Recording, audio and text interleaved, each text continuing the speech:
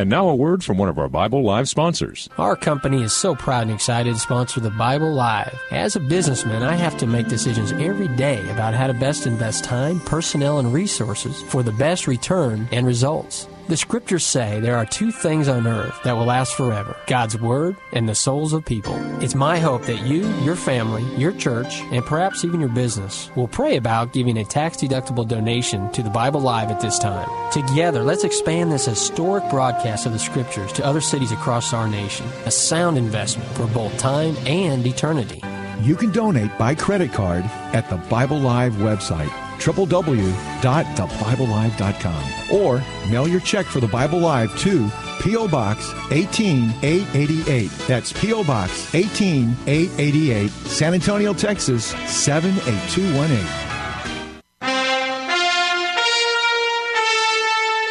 Welcome to the Bible Live Quiz Hour. It's time to test and grow your knowledge of the Bible. The entire Bible every year. On Sunday nights at 9, join us here for the Bible Live Quiz Hour. Soapy will ask questions from the Bible Live lead. You call in with the correct answers, and you win. It's just that simple. So get out your Bible, put on your thinking cap, and hit that speed dial. Because here's the host of the Bible Live, your Apache Indian scout through the Book of Books, Soapy Dollar.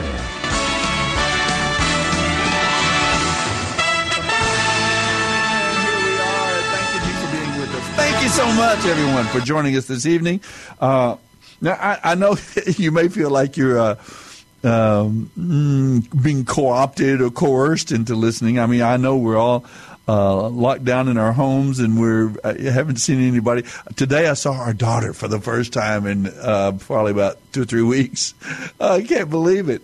Came over, and we took a chance, but she came over, and I had cooked some. I make a mean shrimp gumbo, and I made a shrimp gumbo. I enticed them for her and our grandson Will and the family over there.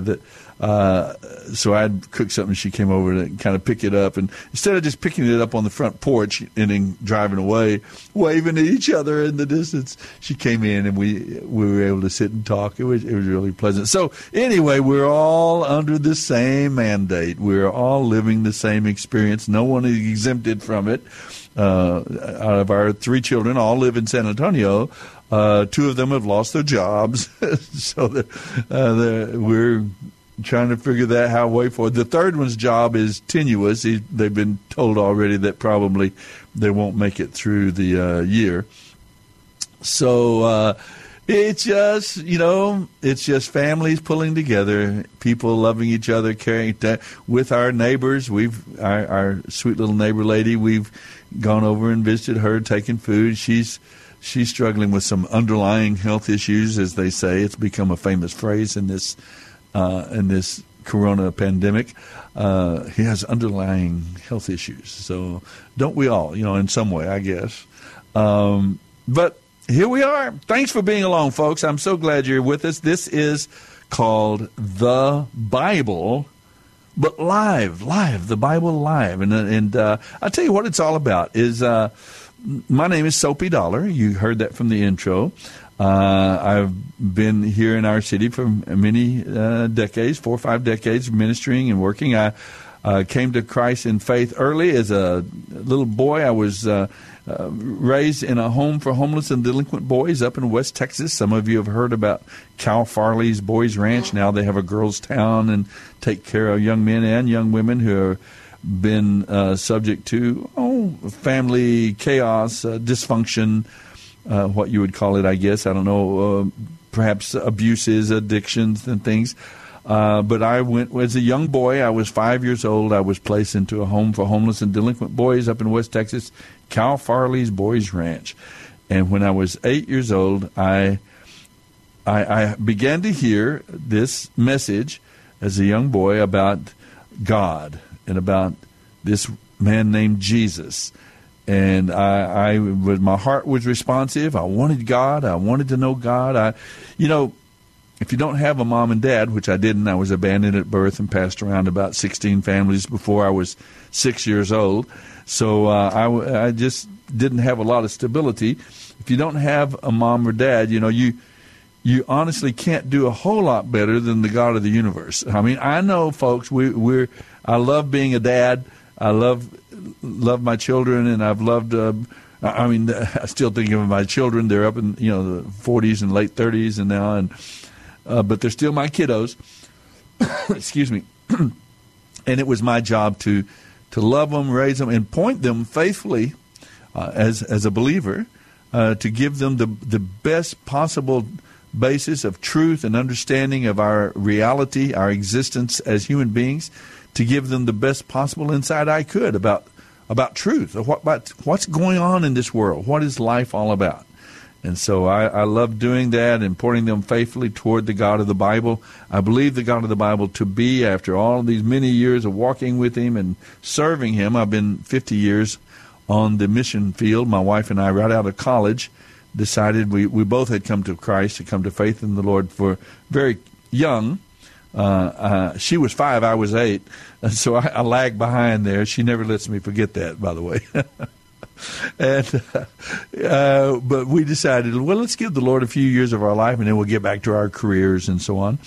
And we joined the staff of what was then a very vibrant, not simply an organization or religious organization. It was a movement back in the time. This was back in the early 70s, late 60s. I remember you don't remember, most of you, but it was a time of a great deal of social upheaval. In other words, what we're seeing today in our society and culture was just getting its beginnings back then. So it was much more radical, much more. It was hippie. You've heard of the hippies. And there was a movement of freedom and this sort of thing. But at the same time, there was a movement of a spiritual movement, and some hippies became part of what they called the Jesus movement, and so it was a pretty radical time. The culture was beginning the process of kind of breaking up, and essential things were being questioned. God in the schools. John and I were just talking about that here in the studio. The idea, remember, it was in the 60s and 70s when the Bible was no longer able to be read in the public schools, and prayer was no longer accepted in the public schools. And then you got to, in the early 70s, you got the whole idea of the biggie, the big biggie was the idea that it's all right to kill the unborn children in the womb, and we're going to make that acceptable. Not that it's all right or good. I think anyone who is even pro-choice would say, "Oh, it's terrible," and so on and so on. But they deemed that it's worse for the female or for the family, or the male and female, I guess, or whoever, to go through some discomfort and so on, than it is to let that child be born. And so the idea was that let the woman decide if she wants to kill the child growing in her womb or not, and that's permissible. That was a step way over the line for so many people, but not for some, of course. See, that what I said, that this division we have in our culture, even today, much more clear. The lines of demarcation there. We were just talking that there is a significant percentage of our population. I don't know. Maybe some of you could tell me what you think. How many?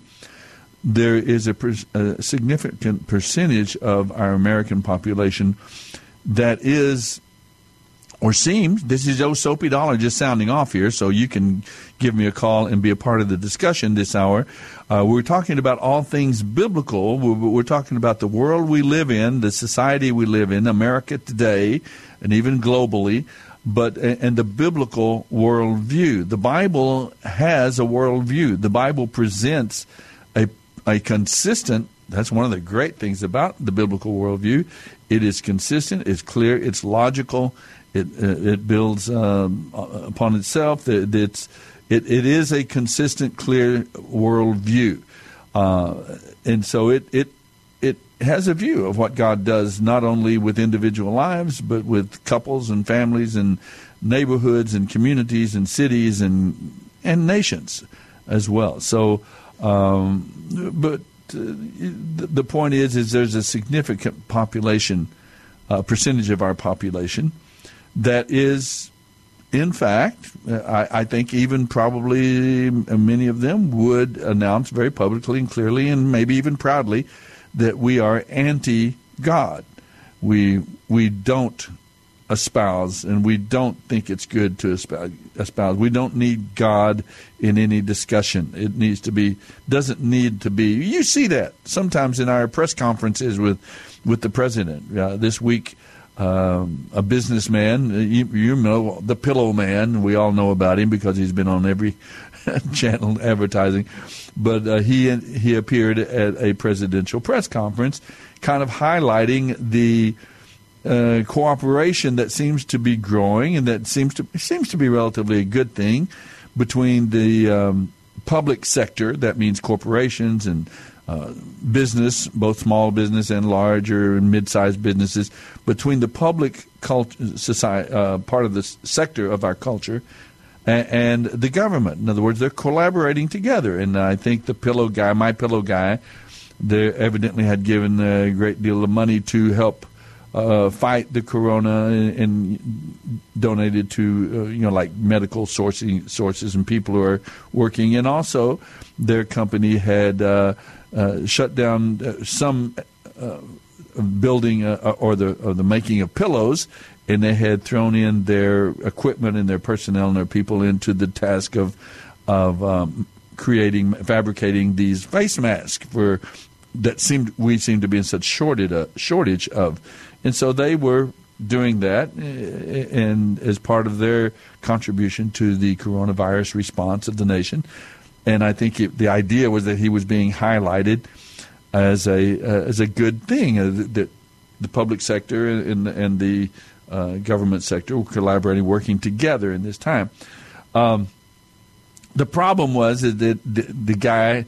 He's an ex-crack addict. He's an drug addict himself. He has had a lot of problems in his life and difficulties, but the way he found his way out of them, he came to faith in Jesus Christ, came to faith in God, and he couldn't help but mention that, evidently, in his he's been a very public believer anyway over a number of years, but he mentions it in his presentation, and so that everybody's up in arms that was just terrible. They would, and all kinds of accusations about the using public press conference to promote his business and so on, which he didn't do at all. Everybody knows who he is, and I guess you can say he was promoted in the sense that he was talked about and presented, but that was not the point of his appearance there. So anyway, you can see, folks, that our society, our culture, from down to the home and family levels. My family this morning, we each from our different homes. Let me say 1, 2, 3, 5 different homes. One of the houses is being sold. I say being sold. I don't know really if it's being sold or not in this coronavirus environment. Not many people are looking at homes, it seems. But anyway, we all got online together, got our cell phones, and we worshipped with one of the congregations here in San Antonio that was live streaming their 30-minute, just a brief, about 30, 35-minute worship time. And it was so rich and so good. I was just so encouraged. All of our work is at Lackland Air Force Base. As many of you know, we work with the basic trainees that going into the United States Air Force, we're part of helping them be able to have their constitutionally mandated freedom of worship. And so all of the trainees that go into Lackland, as in any of the other branches, Army, Air Force, Navy, Marines, or in any of the basic training facilities. Most of you know that the Air Force, though, only has one basic training site, and not talking about the Air Force Academy. They don't go through basic in the same sense or way that folks do from the general culture and society. But the Air Force only has one basic training site. That's why Lackland Air Force Base is called Gateway to the Air Force. It's the only place every enlisted person that goes into the Air Force must do his basic training at Lackland. And we usually get about 40%.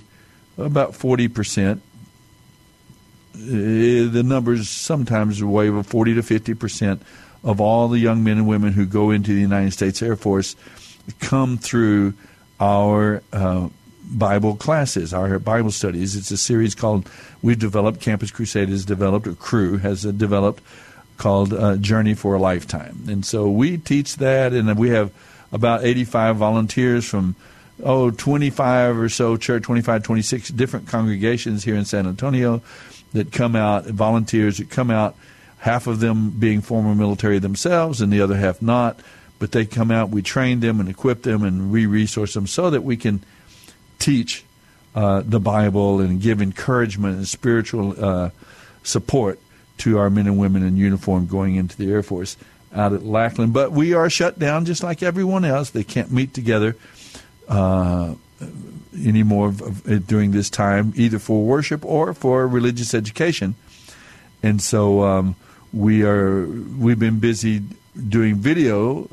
I've been reducing and putting all of our different lessons, 9 of our lessons, onto a video disc, so that they can watch them in their dorms where they reside in their residences. The trainees can still, those that want to, it's always voluntary, of course.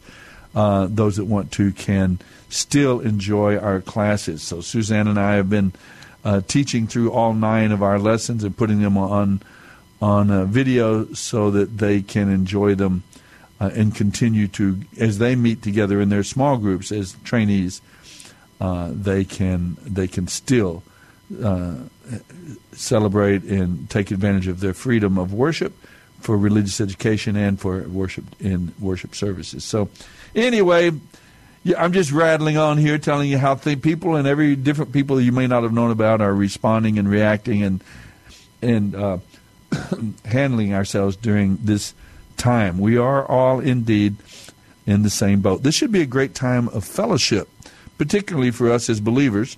You know what fellowship is? 2 fellows in the same ship.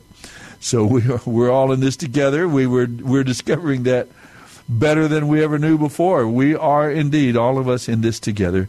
We need to be encouraging one another, praying for one another, helping one another. This is a time when, this is the kind of time when the people of God, those who truly love God and desire God and worship God, this is a time when we can give expression to our faith, and both personally, as we experience God, we have to come back and realize that God is there and this is our reality, but God is still here. So what is God doing and what is it all about? And for our own selves, for our own lives and our own growth and spiritual, how we can grow and how we can be strong even in a time like this. And also a time for us to, and once we find that place of strength and God's provision for us, it's a time for us to turn around and pour our lives out in love and benefit and help to others and caring. So it's a really moment of opportunity for those of us who are men and women, boys and girls, and young people of faith in the God of the Bible. That's so crucial, so important. Well, there we are. We're in the Gospel of John in our class. This is not a class. This is a radio program. But we make our way through the entire Bible every year. And by the way, all 260 readings, I have read and recorded the entire Bible, the New Living Translation. And we used to have them on the air here, but now they have been moved to our website. They're put on the podcast. You can hear all of the Bible readings, and you can still follow our Bible reading schedule. If you want to, we could all read through the Bible together. And here on Sunday evenings, get a chance to call in and discuss and talk about it, ask a question that's on your mind about the Bible. And so on this past week, we finished up the books of 1st and 2nd Samuel.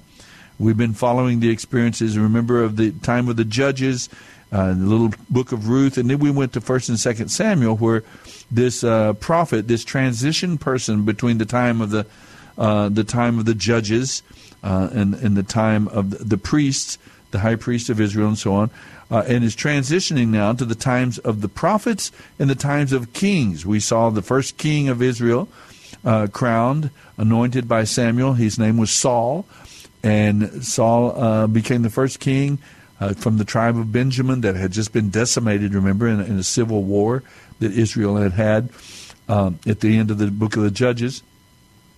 So Saul becomes the king, and then we went through his time, his reign. It was, in some ways, many ways, a very disappointing failure. He was a man with a tremendous amount of potential, possibilities, but he didn't live up to his potential. And that's a theme generally in the Bible. There are a lot of people who, even the last of the 12 of the judges of Israel, Samson, he was a guy with tremendous potential, supernatural strength, very gifted from God to be one who would help guide and influence Israel for good, but he just didn't live up to his potential. And so it's a kind of a theme that runs through the scriptures many times.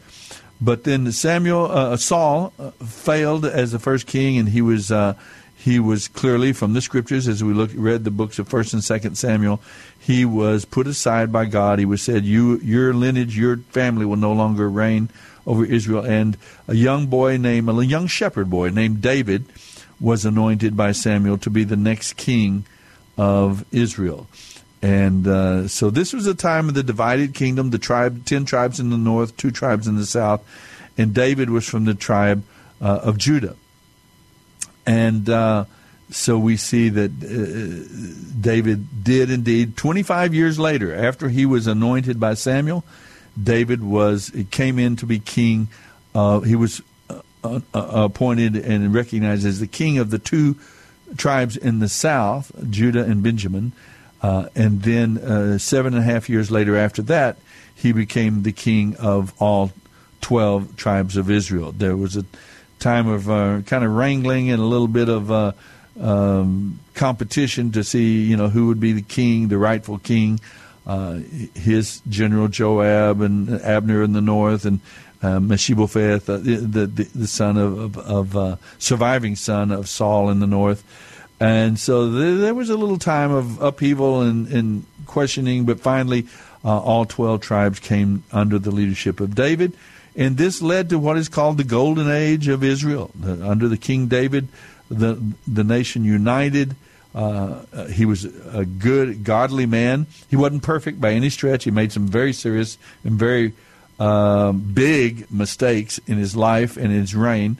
As well, but he was a man after God's own heart. He was one who loved God, sought after God, and he caught it. He got it. He understood Israel's role as the people of, and I don't mean Israel's role as a political statement, or even as a nationalistic movement, or even as an ethnic, genetic movement. I mean, it wasn't just about being ethnically Jewish, of the ancestry of Abraham, Isaac, and descendancy of Abraham, Isaac, and Jacob, and Joseph, and so on.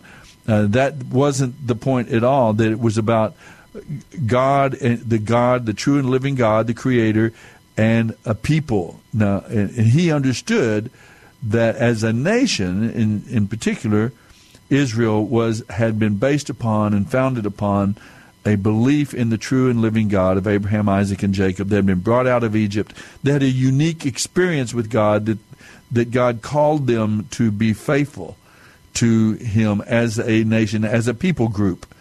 And they had not been, of course, but David was committed to that purpose, and he got it. He understood that unique role that Israel would have, and he sought to be good and godly. He sought to influence the people of Israel to be good and godly in many ways. We can talk about all this stuff more in depth and detail.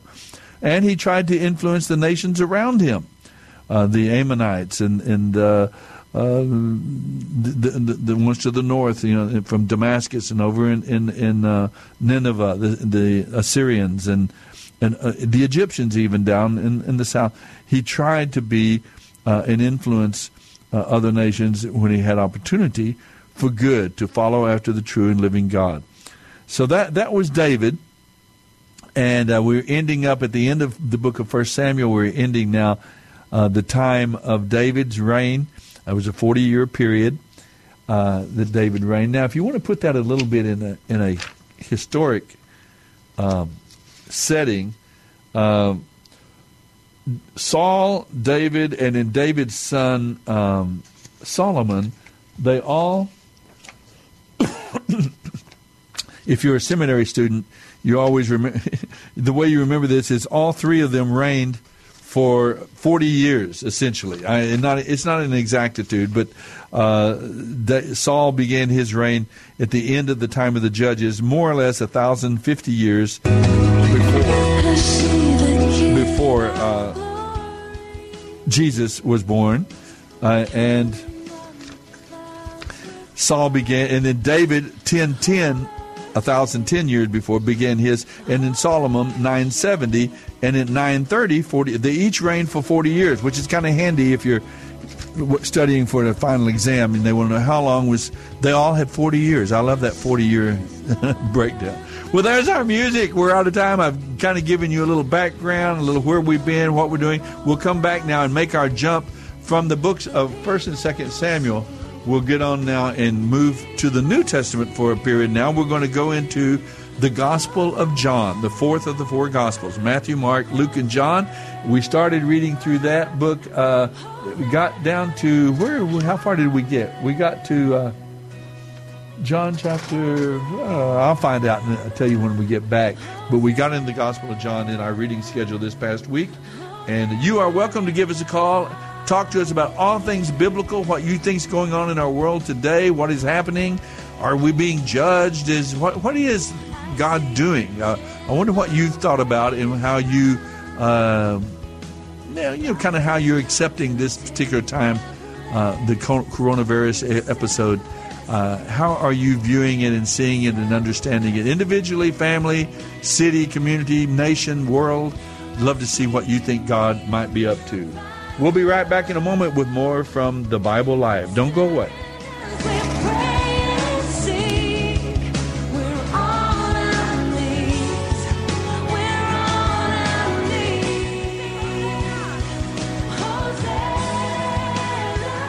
This is the Bible Live with Soapy Dollar.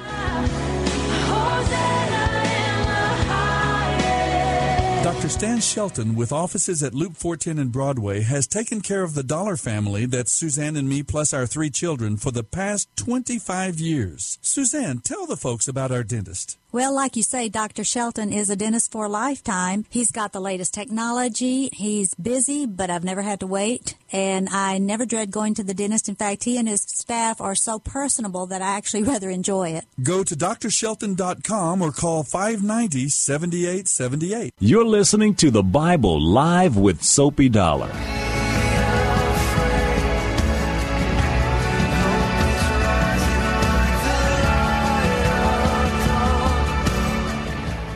We will not be shaken. Beautiful song. Great choice, John. You got some good choice. And Hosanna, as we were doing our outro, reminded me to wish our listeners and folks out there a very happy Palm Sunday. This is the Sunday of what is called biblically the triumphal entry, when Messiah Jesus is making his final trip to Jerusalem. He comes down from the north. His ministry was more or less headquartered in Galilee, the northern part of Israel during his ministry, which is also predicted and prophesied. That's that would be a characteristic of the Messiah's life and ministry. And so Jesus did more or less headquarter up north. He would come down to Jerusalem occasionally for different situations and opportunities, but not often did he stay very long. But this is his final trip down. He knows he came down to be falsely accused and convicted, and then executed. He knew. He told his disciples, I'm going to go down and this is what's going to happen to me. He knew he was walking into the lion's den, to put it with a little biblical jargon there, from our old friend Daniel. So we saw Jesus do that this week. Now, just this part, not in our Bible readings. We're not that far along yet in the Gospel of John. Although I think about 2/3 of the Gospel of John. Do you realize this? 2/3 or so of the Gospel of John. You like that, don't you? Every time I say your name, John, he gets. But about 2/3 of the Gospel of John is referencing that last week of his life. That's kind of an interesting factoid about the Gospel of John. But anyway, he's come down. He becomes to, and it begins with the triumphal entry. He stays with his friends Lazarus and Mary and Martha. He in fact raises Lazarus from the dead. Interrupts a good eternal nap there, I guess, that Lazarus is having, or he was dead. And so he raised him from the dead, and then he came on in, and that all of that fed into his dynamic. It's this last week of his life that historically what we're celebrating today with the triumphal entry is that was the last week. He came in with a bang. He was acknowledged.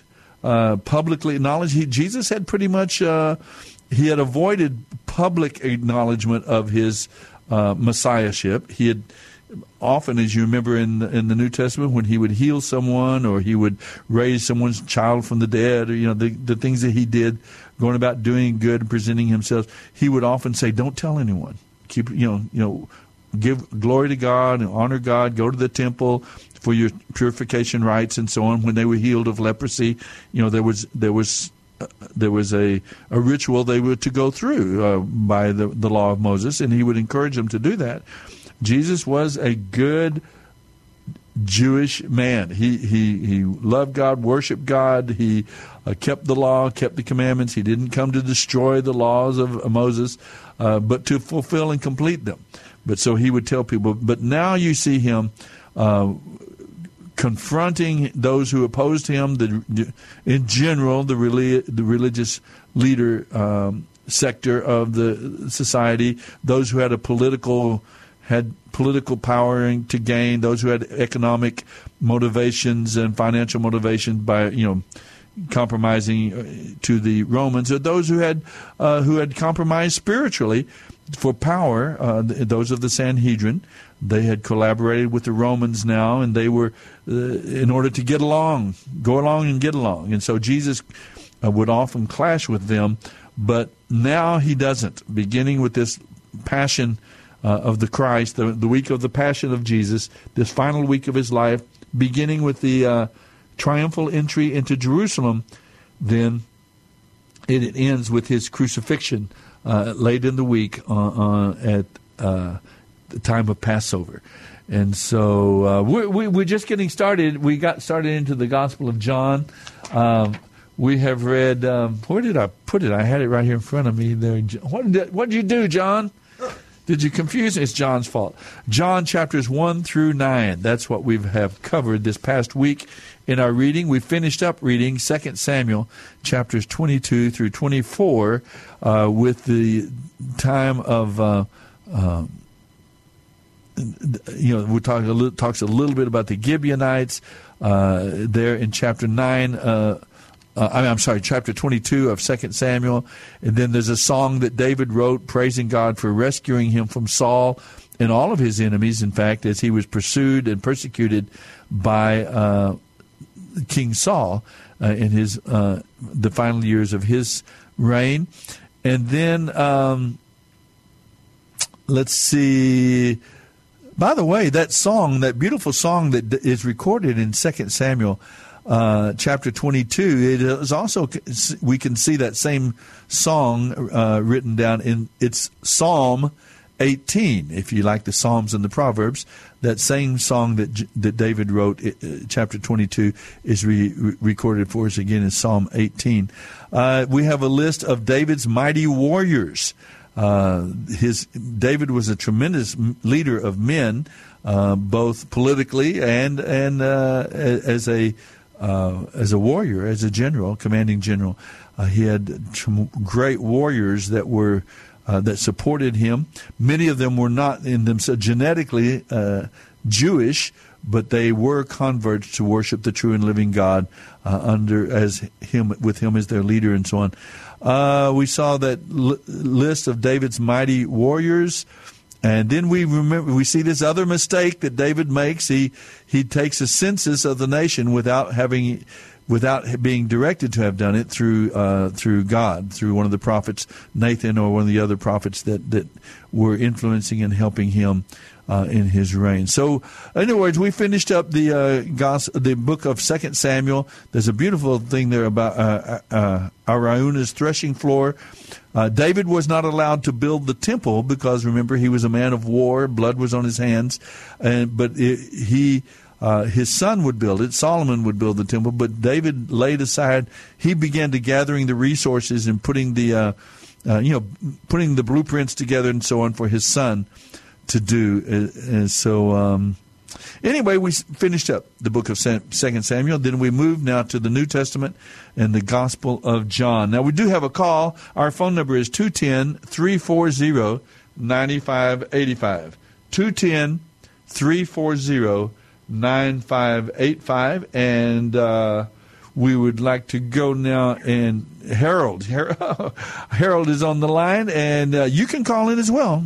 Anything biblical, a question, a comment, something you think, how would you interpret from the God of the Bible that we know and we see him at work? That's one of the great values, I think, of the Hebrew Scriptures, what we call the Old Testament, I guess, broadly, and not in any way diminishing the power and the authority of the Old Testament. That's not what we're meant to do.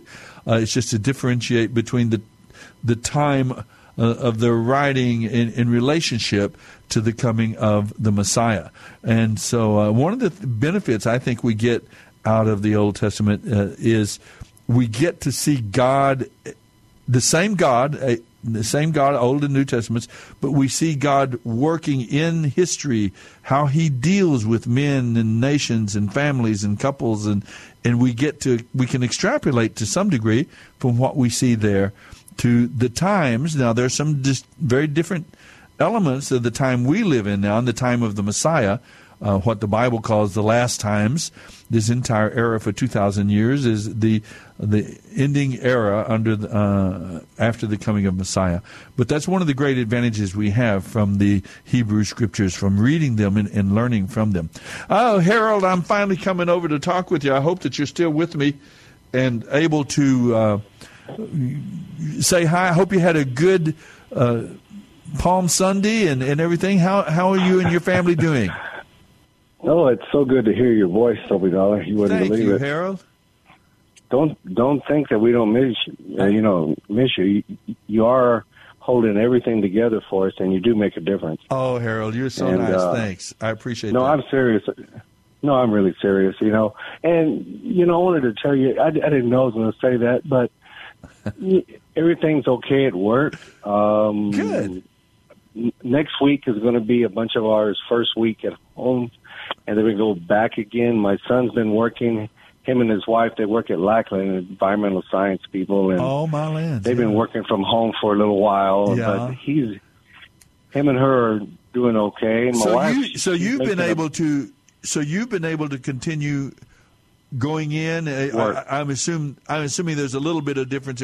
You practice social distancing or that sort of thing, but so you've been able to continue forward. That's so good, Harold. I'm proud. I'm glad. Yeah. I work at UT Health Science Center, and we have the distancing, and they check our temperature every morning. But like I said, and I always wonder how hot is it going to be, but it's always 95 or 98. Good. Good deal. So now it's our turn to stay home, but but it is getting to me a little bit. I'm maybe even a lot. As far as Bible reading, I have it open, but I think I went down to like maybe 3% compared to the way I used to read. And I got to tell you, I was hyperventilating about 3 o'clock Saturday morning, And I got up, took a couple of aspirins, and I did, what is wrong with me? And I thought, well, maybe it's this tooth that's been bothering me. Was it a little nervous anxiety, maybe? I don't know. What was it? Oh, yeah, it was. But I also had this tooth that I know separated a little bit, and I called the dentist. But so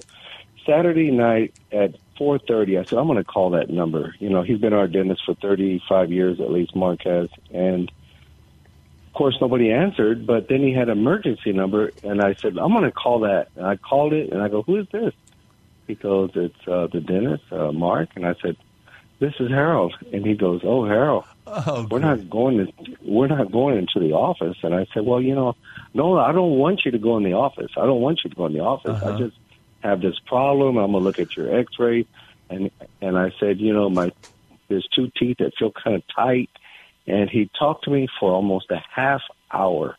And he says, I'm going to send some medication over to your favorite Walmart, where I go here. Yeah. And, some antibiotics so things don't get infected. And I said, Mark, I appreciate talking to you so much. And thank you for talking to me.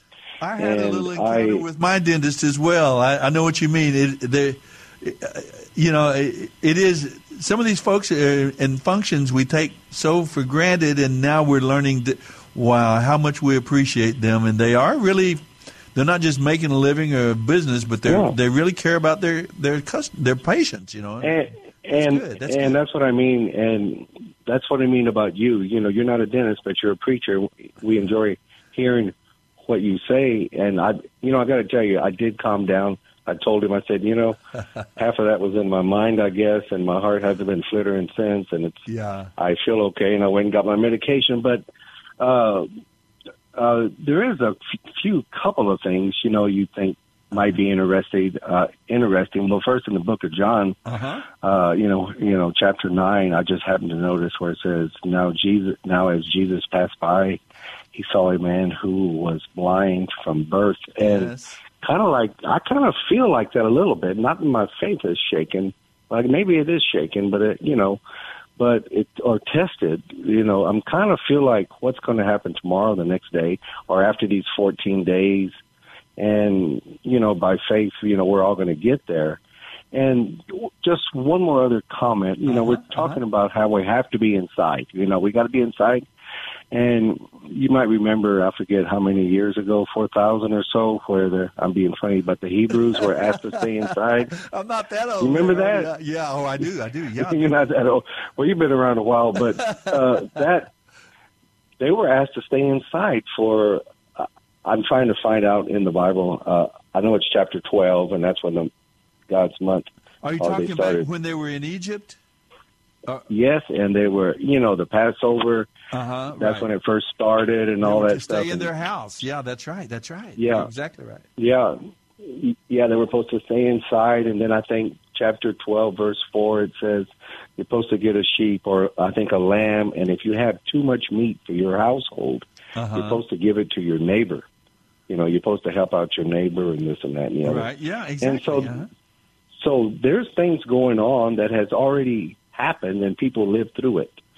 I'm sure it wasn't easy, but these things have happened. And I did the research, and back in the month of Nisan, of course that's Hebrew, and it used to be a Canaanite word. I think it's Abba, A-B-I-A or something. And it's the same month, March and April, that they were in, that we are in now. And, I find that not necessarily fascinating, because it's not fascinating. But it's definitely interesting. It is. And, man, don't go anywhere. And, I'm so glad you answered the phone. Thanks so much. I'm so glad you answered the phone. I'm so glad to hear your words there, your analysis is so interesting, because I think all of us as believers, we're doing that. We're paying attention. We're listening. We're living, of course, here in the moment, but also we're kind of relating this to what we know of God and what we know of His Word, the Bible, and we're kind of making what could, because you brought up the idea of staying in the homes, and and that's what I was saying. The Old Testament, there are one of the great values is we get to see God dealing with people groups, families, marriages, friendships, kings and common people and so on, the economy. We get to see God dealing with the economy in all these different ways. There were famines in times of difficult plagues also in times of the Old Testament. And we get to see how they happen, why they happen. We sometimes get a little bit of an explanation. And so we're all trying to make a little bit of what is God up to now, And by the way, I do want to mention one thing quickly is that we are back. Okay, I'd like to say one more thing. The Bible Live is back on, not on the radio, but we are now publicly available. You can go to our website, thebiblelive.com, and we're getting our new website back up on, and you can hear all of the readings. So if you wanted to hear, follow our same reading schedule through the Bible every year, you can find the date, the week that we're in. Like I said, this last week, we ended the book of 2 Samuel and started the Gospel of John. Yeah. And so you can still go there now and to the podcast here at KSLR, the podcast here at what is it called? AM 630, AM630theword.com. So you can hear all the Bible readings here, or you can go to thebiblelive.com and hear the readings there. So I just wanted to tell you and all of our other listeners that if you kind of would like to continue like we used to read through the Bible and listen to the readings, I'll be glad to read the Bible to you. I'd be proud and happy and honored to do that. Yeah. And we can come on Sunday nights and after having... Yeah, that'd be nice to do. I'd like to just say, one more thing. I have my good Christian friends at Antioch Baptist Church here in San Antonio, and my friend Joseph, he always likes to walk up to me once in a while. And I love that congregation. Goes, well, what is it? They're a great group of people. Yeah. Pastor Kemp over there, and he says, so what are the Jews doing now? Like when this first started, this is a lot serious now. I mean, I talked about a month ago, and I said, well, Joseph, I said the Jews always held, their religious practices in the home. It's really nothing new to them to do that. Right. That's how they survived through all these thousands of years, because they didn't really necessarily have a temple to go to. Right. Because they kept getting knocked down. They had their lessons and they had their stuff. Yeah, in the home. It's kind of a home-based religion, basically. And so I'm just kind of wondering, I guess the church at large is kind of feeling like, well, I'm not saying they never did it from home, but it's like this is how it kind of started. Yes. And now they're doing it also. That's a good reminder. That is a great reminder for us, because and it really it should still be that way. The let me see, what would I say? They say the building block of a society is the family. And the same thing in the spiritual world, that actually it's at the family unit is the smallest building block of faith. That's where mom and dad lead the children in faith. We pray together, and so on. And maybe we've forgotten that important principle, and now we're getting to remember how to worship together and how Dad can read the Bible and the family can meet and pray together and so on. I think it's a good reminder. That's true. It really is a good reminder, and it comes right out of our Judeo-Christian heritage. That's part of it. Really, you're right. That's true. That's true. And before I go, thank you. Thank you. Sure. But I want to say, my mama, she just turned 85 this month, and she's been staying with my sister Barbara over there. I don't think you talked to Barbara before on the radio, but you talked to Betty. Well, I've talked with Betty. Yeah, you talked to Betty, and I told Mama I'm going to have to put you on time out a little bit, because she's watching too much of that news, and she started getting worried about me and this and that. And I said, don't worry, they're checking my temperature every day. I even tell the nurses at work, my mom is so happy they're checking my temperature. They never stop being parents. Stop being parents. Never. But Soapy Dollar, thank you so much for being there. I missed you so much. Thank you, my brother. And good to all righty, I'll talk to you later. You take care.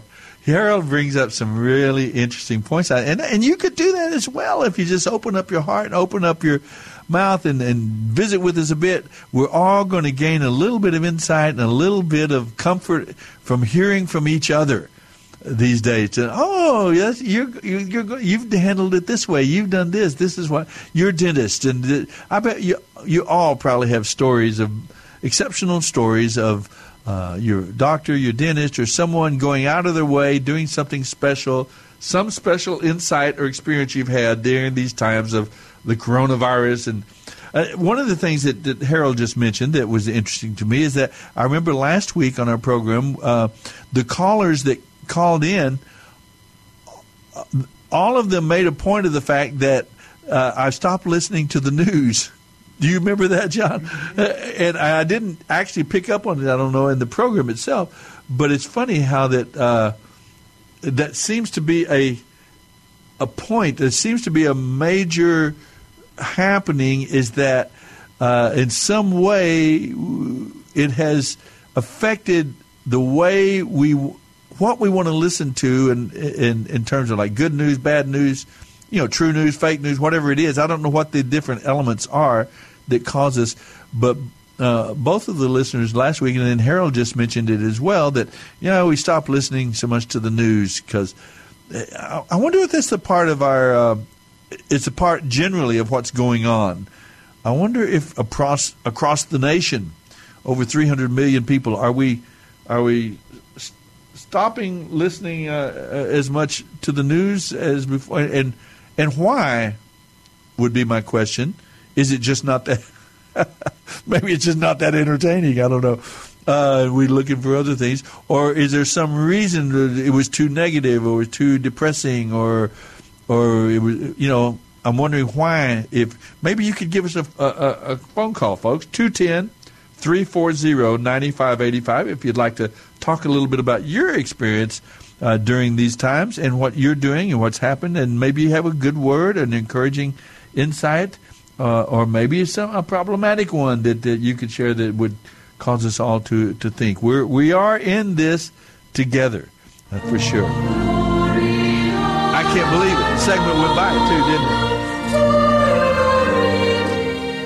Well, there's our music, our second half hour. We have a half hour to go, so I hope that you might consider getting on the phone, 210-340-9585. We would all love to hear from you, how you're handling the coronavirus pause that our nation and the entire world is experiencing. It's a very unique thing going on.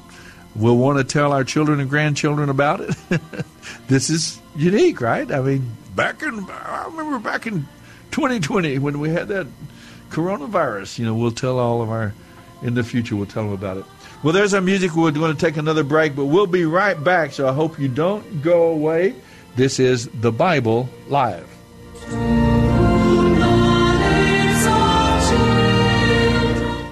You're listening to The Bible Live with Soapy Dollar.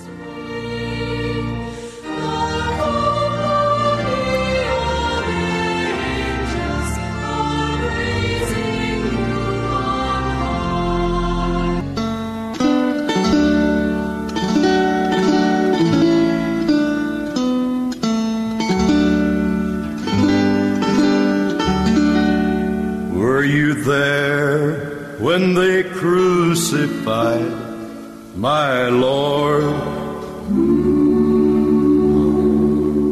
Were you there when they crucified my Lord?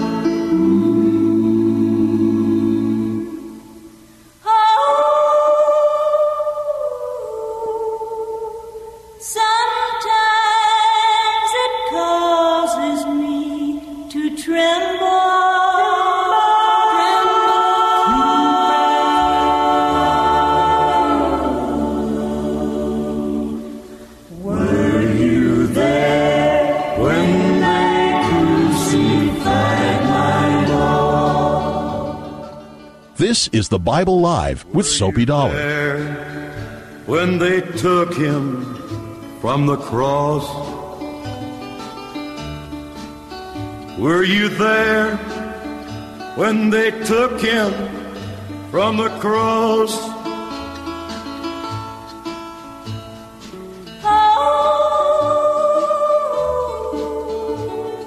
Sometimes it causes me to tremble.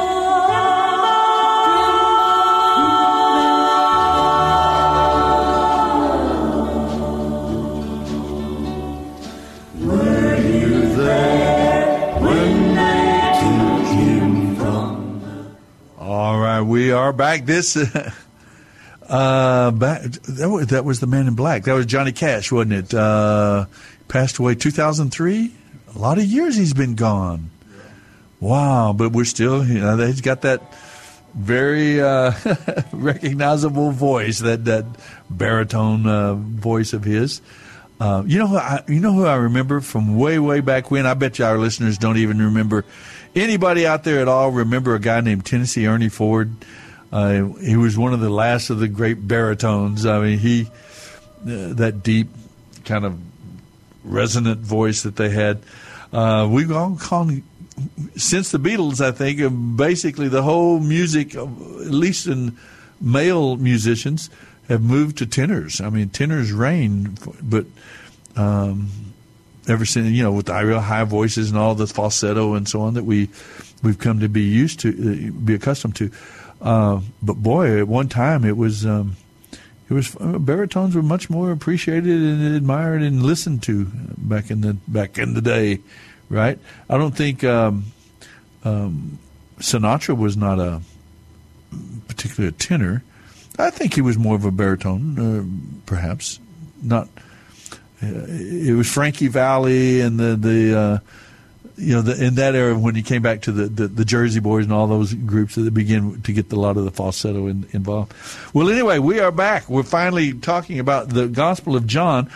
If you'd like to give us a call and comment a little bit about what your experience has been here during the coronavirus shutdown or lockdown or whatever you're calling it, the pause in the national life, I'd love to hear from you. 210-340-9585, particularly as a believer, as a man or woman of faith, a young person of faith, kind of as you're thinking about what is it God might be doing and what might be happening spiritually in our land, even as we talk about economics and how's the economy, how's the employment.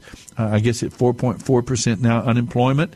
That's not really horrendous. I mean, I think used to at one time 5 or 6 years ago we were up 4%, wasn't it?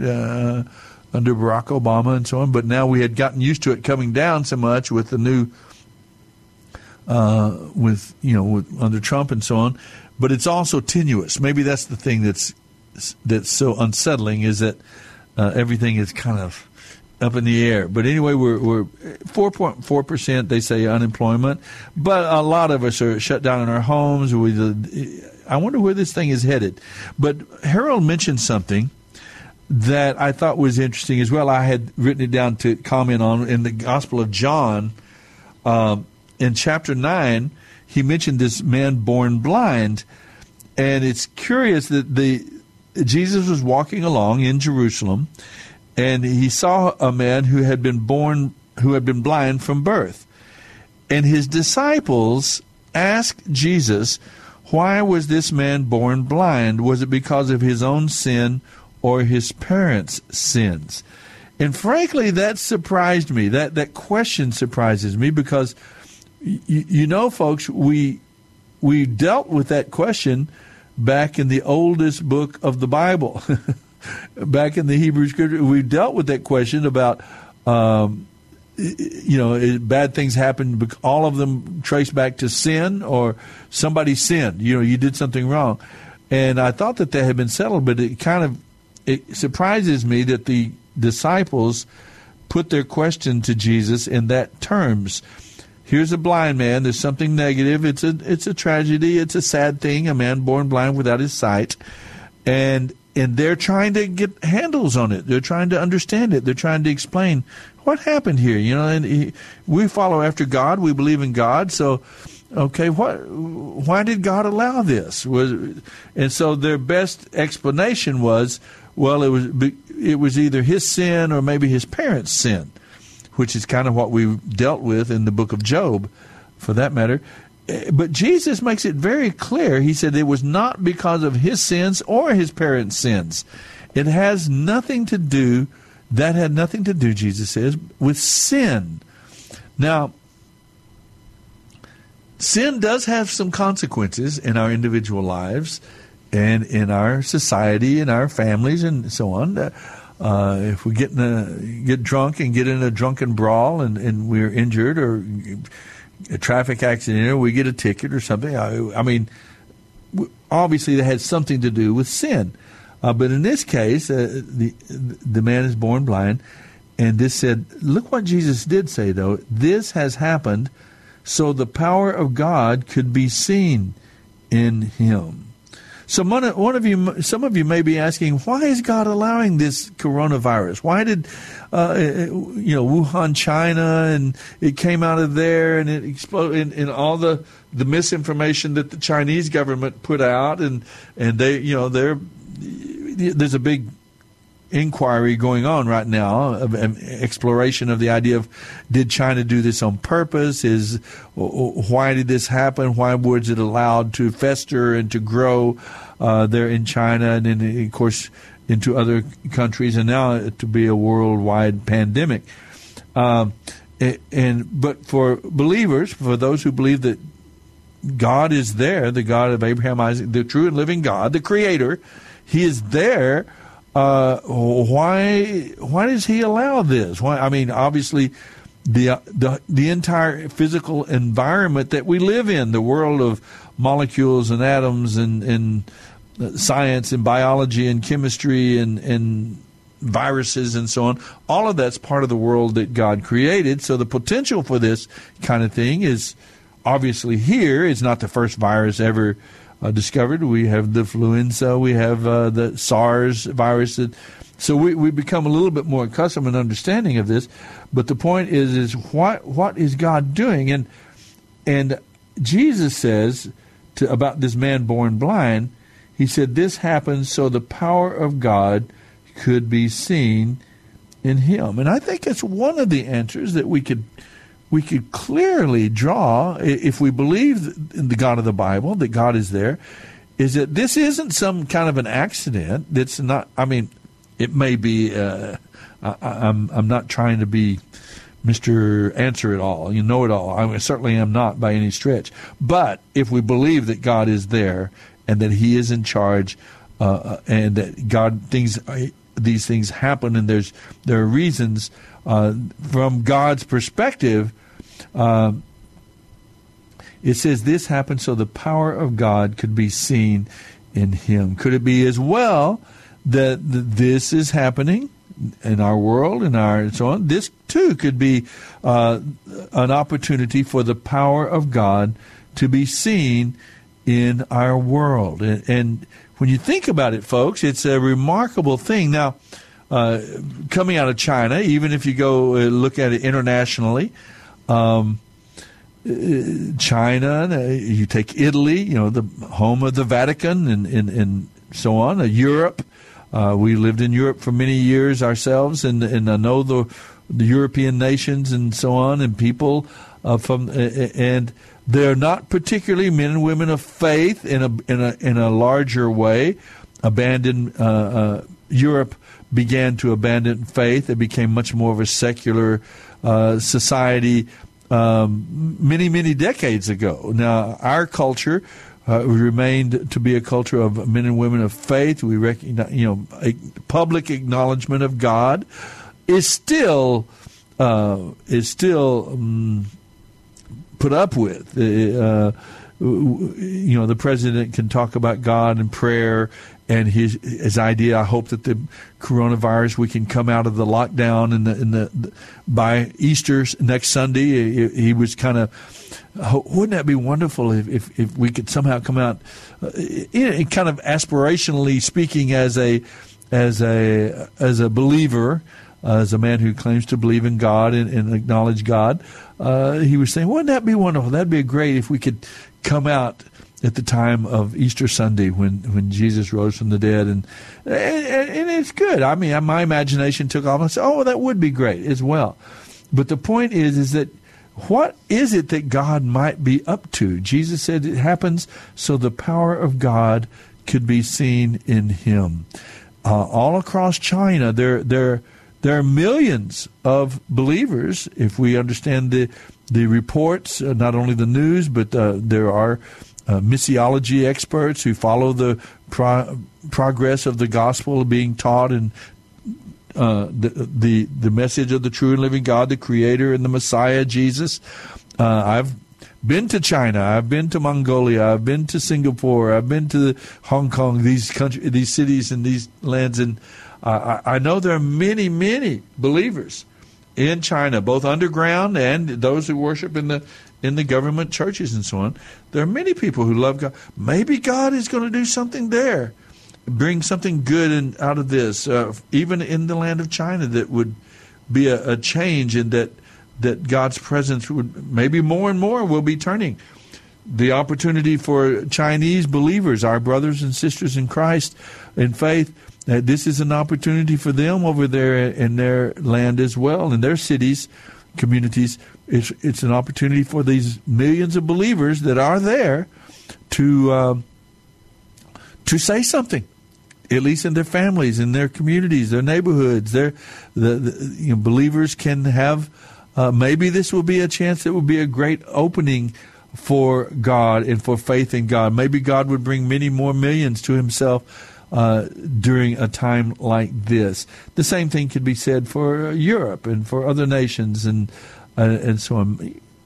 These are all things that we have to think about as believers, and turn around from just seeing all negative and everything is so bad, but realizing that these times of difficulty and stress have always been wonderful times of opportunity for the people of God.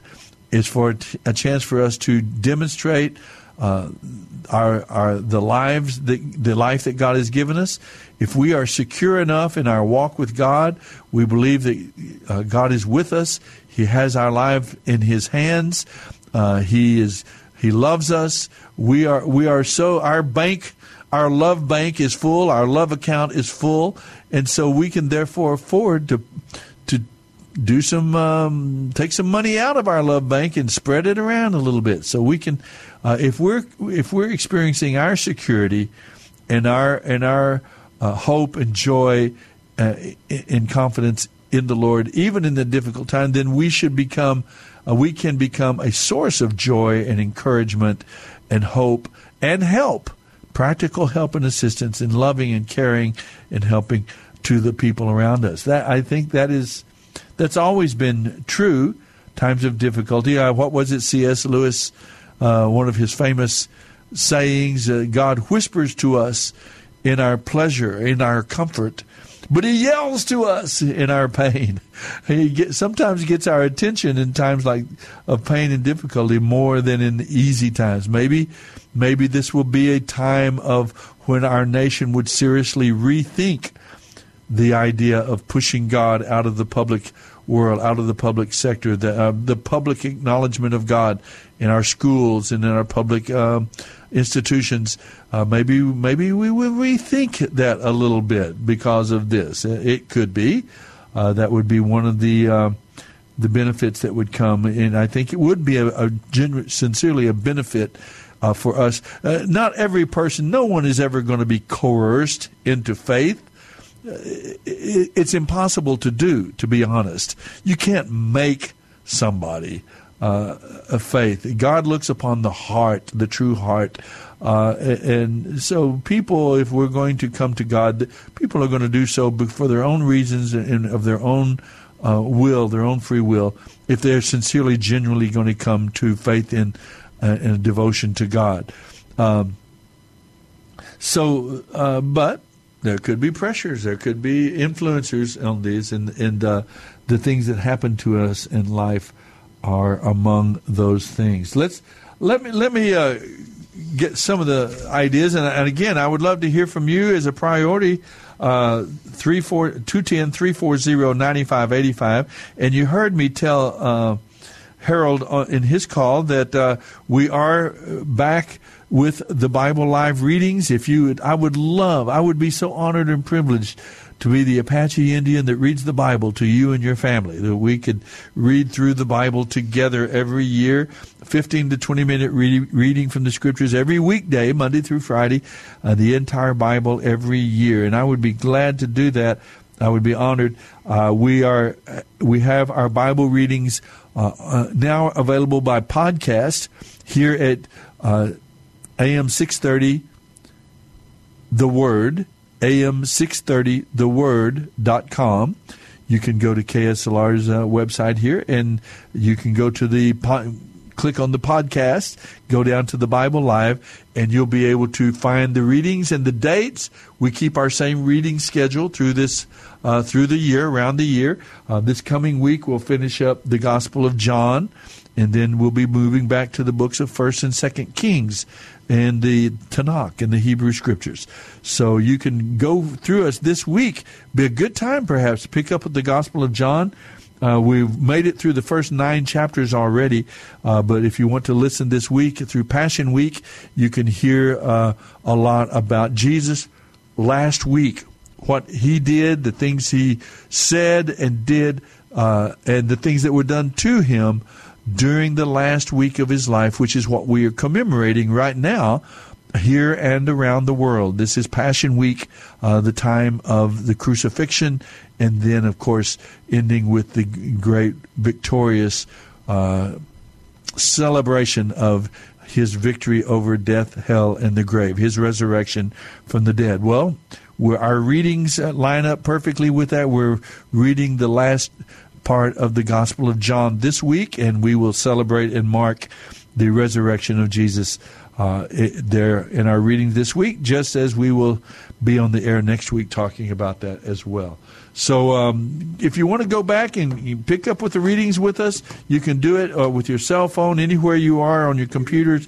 Just go to am630theword.com, find the podcast, The Bible Live, and find the readings for this week. And for this, each day, this Monday, Tuesday, Wednesday, Thursday, Friday, there's a reading, and you can find it and listen to it. I'll read that Bible passage to you there on your cell phone or in your car, wherever you might be.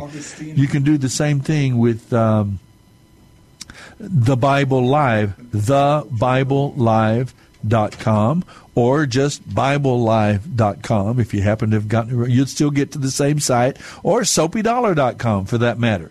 You can go to our new website, and there too you can hear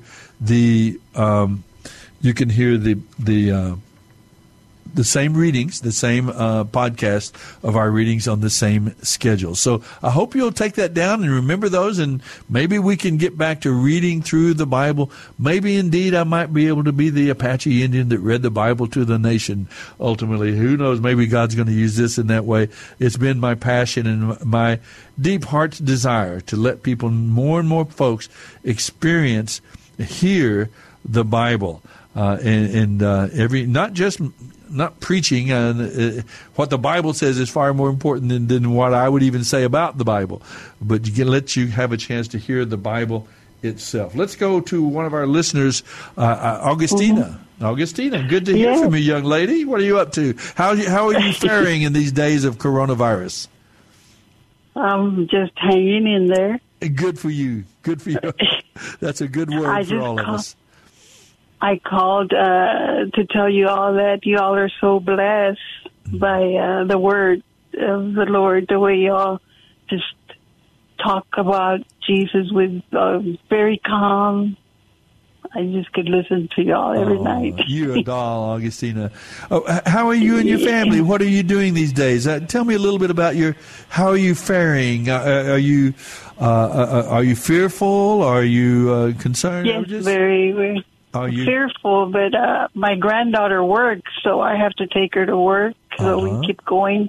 I still keep going. I can't just stay home, and I can't let her drive by herself because she's in high school. I see. Yeah, so I take. She's still working. Yeah. Well, that's good in a way, I guess. I mean, is she happy about that? That she's still home, be able to bring home a check and take care of things. That's good. That's good. Well, Augustina, you're so nice to call in to us to just share a little bit about your own heart and life. And just with those fears, God's got you, my dear. You are His child, You're not your own. You've been bought with a price. And Jesus has paid we belong to Him. And He's going to keep you and guard you and protect you and your family and your loved ones. And I pray for that granddaughter as well, that God will keep her and you just keep loving her. And is she following after the Lord as well? Oh, yes, Oh, yes, wonderful. definitely. But then, she's kind of sad because she's going to graduate from high school online. Yeah. They won't have the prom. They're not going to have the prom or the... I know. Or the graduation. I thought of that this week, Augustina, that because my grandkids are in school as well, and we know families and so on that have high school seniors, and of course they're not going to have the graduation and the pomp and circumstance, and they'll have to remember theirs in a different way, I suppose, but. Right. It could still be special. It could still be special. It could be something they look back on. God can make it, God can make it good. And so try to encourage her a little bit that all things work together for good to those who love the Lord, are called according to his purpose. And so there is a conspiracy of circumstances at work on our behalf as God's people. So so you encourage her. Well, thank you so much. I wanted to share that I just got permitted to listen to the Word of God. I mean, for 10 years I would read, and it wouldn't stay in my mind.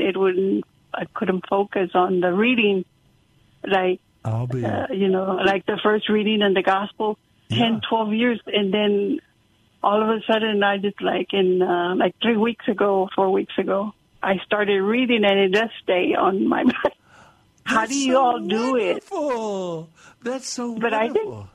Well, thank you, Lord, for that. And that's a good, a tiny little bit of good news like that, Augustina, just cheers us all. God is still working with his people. I'm so glad. I'm so glad. Yeah, you ended our program with a wonderful message. Thank you, my dear. Good night. Good night. Sleep well. Rest well. Folks, I hope you have a great night's sleep. Don't be fearful, anxious. Be anxious for nothing, but in everything by prayer and supplication, let your requests be known to the Lord. He's hearing. He's listening. He's got us in his hands. God bless. See you next Sunday night here on The Bible Live. The Bible Live is dedicated to helping restore the Bible to our culture. Mailing address is P.O. Box 18888. That's Box 18888, San Antonio, Texas 78218. Hear the entire Bible every year on The Bible Live, weeknights at 9:30 on this great station. Then join SOAPY every Sunday evening at 9 o'clock for fun, inspiration, and valuable prizes on The Bible Live Quiz Show. Visit our website, BibleLive.com. That's BibleLive.com for more information about SOAPY and the Bible Live broadcast. You may also order materials at the website and make tax-deductible donations to help minister to our military personnel and broadcast the entire Bible every year to America and the world.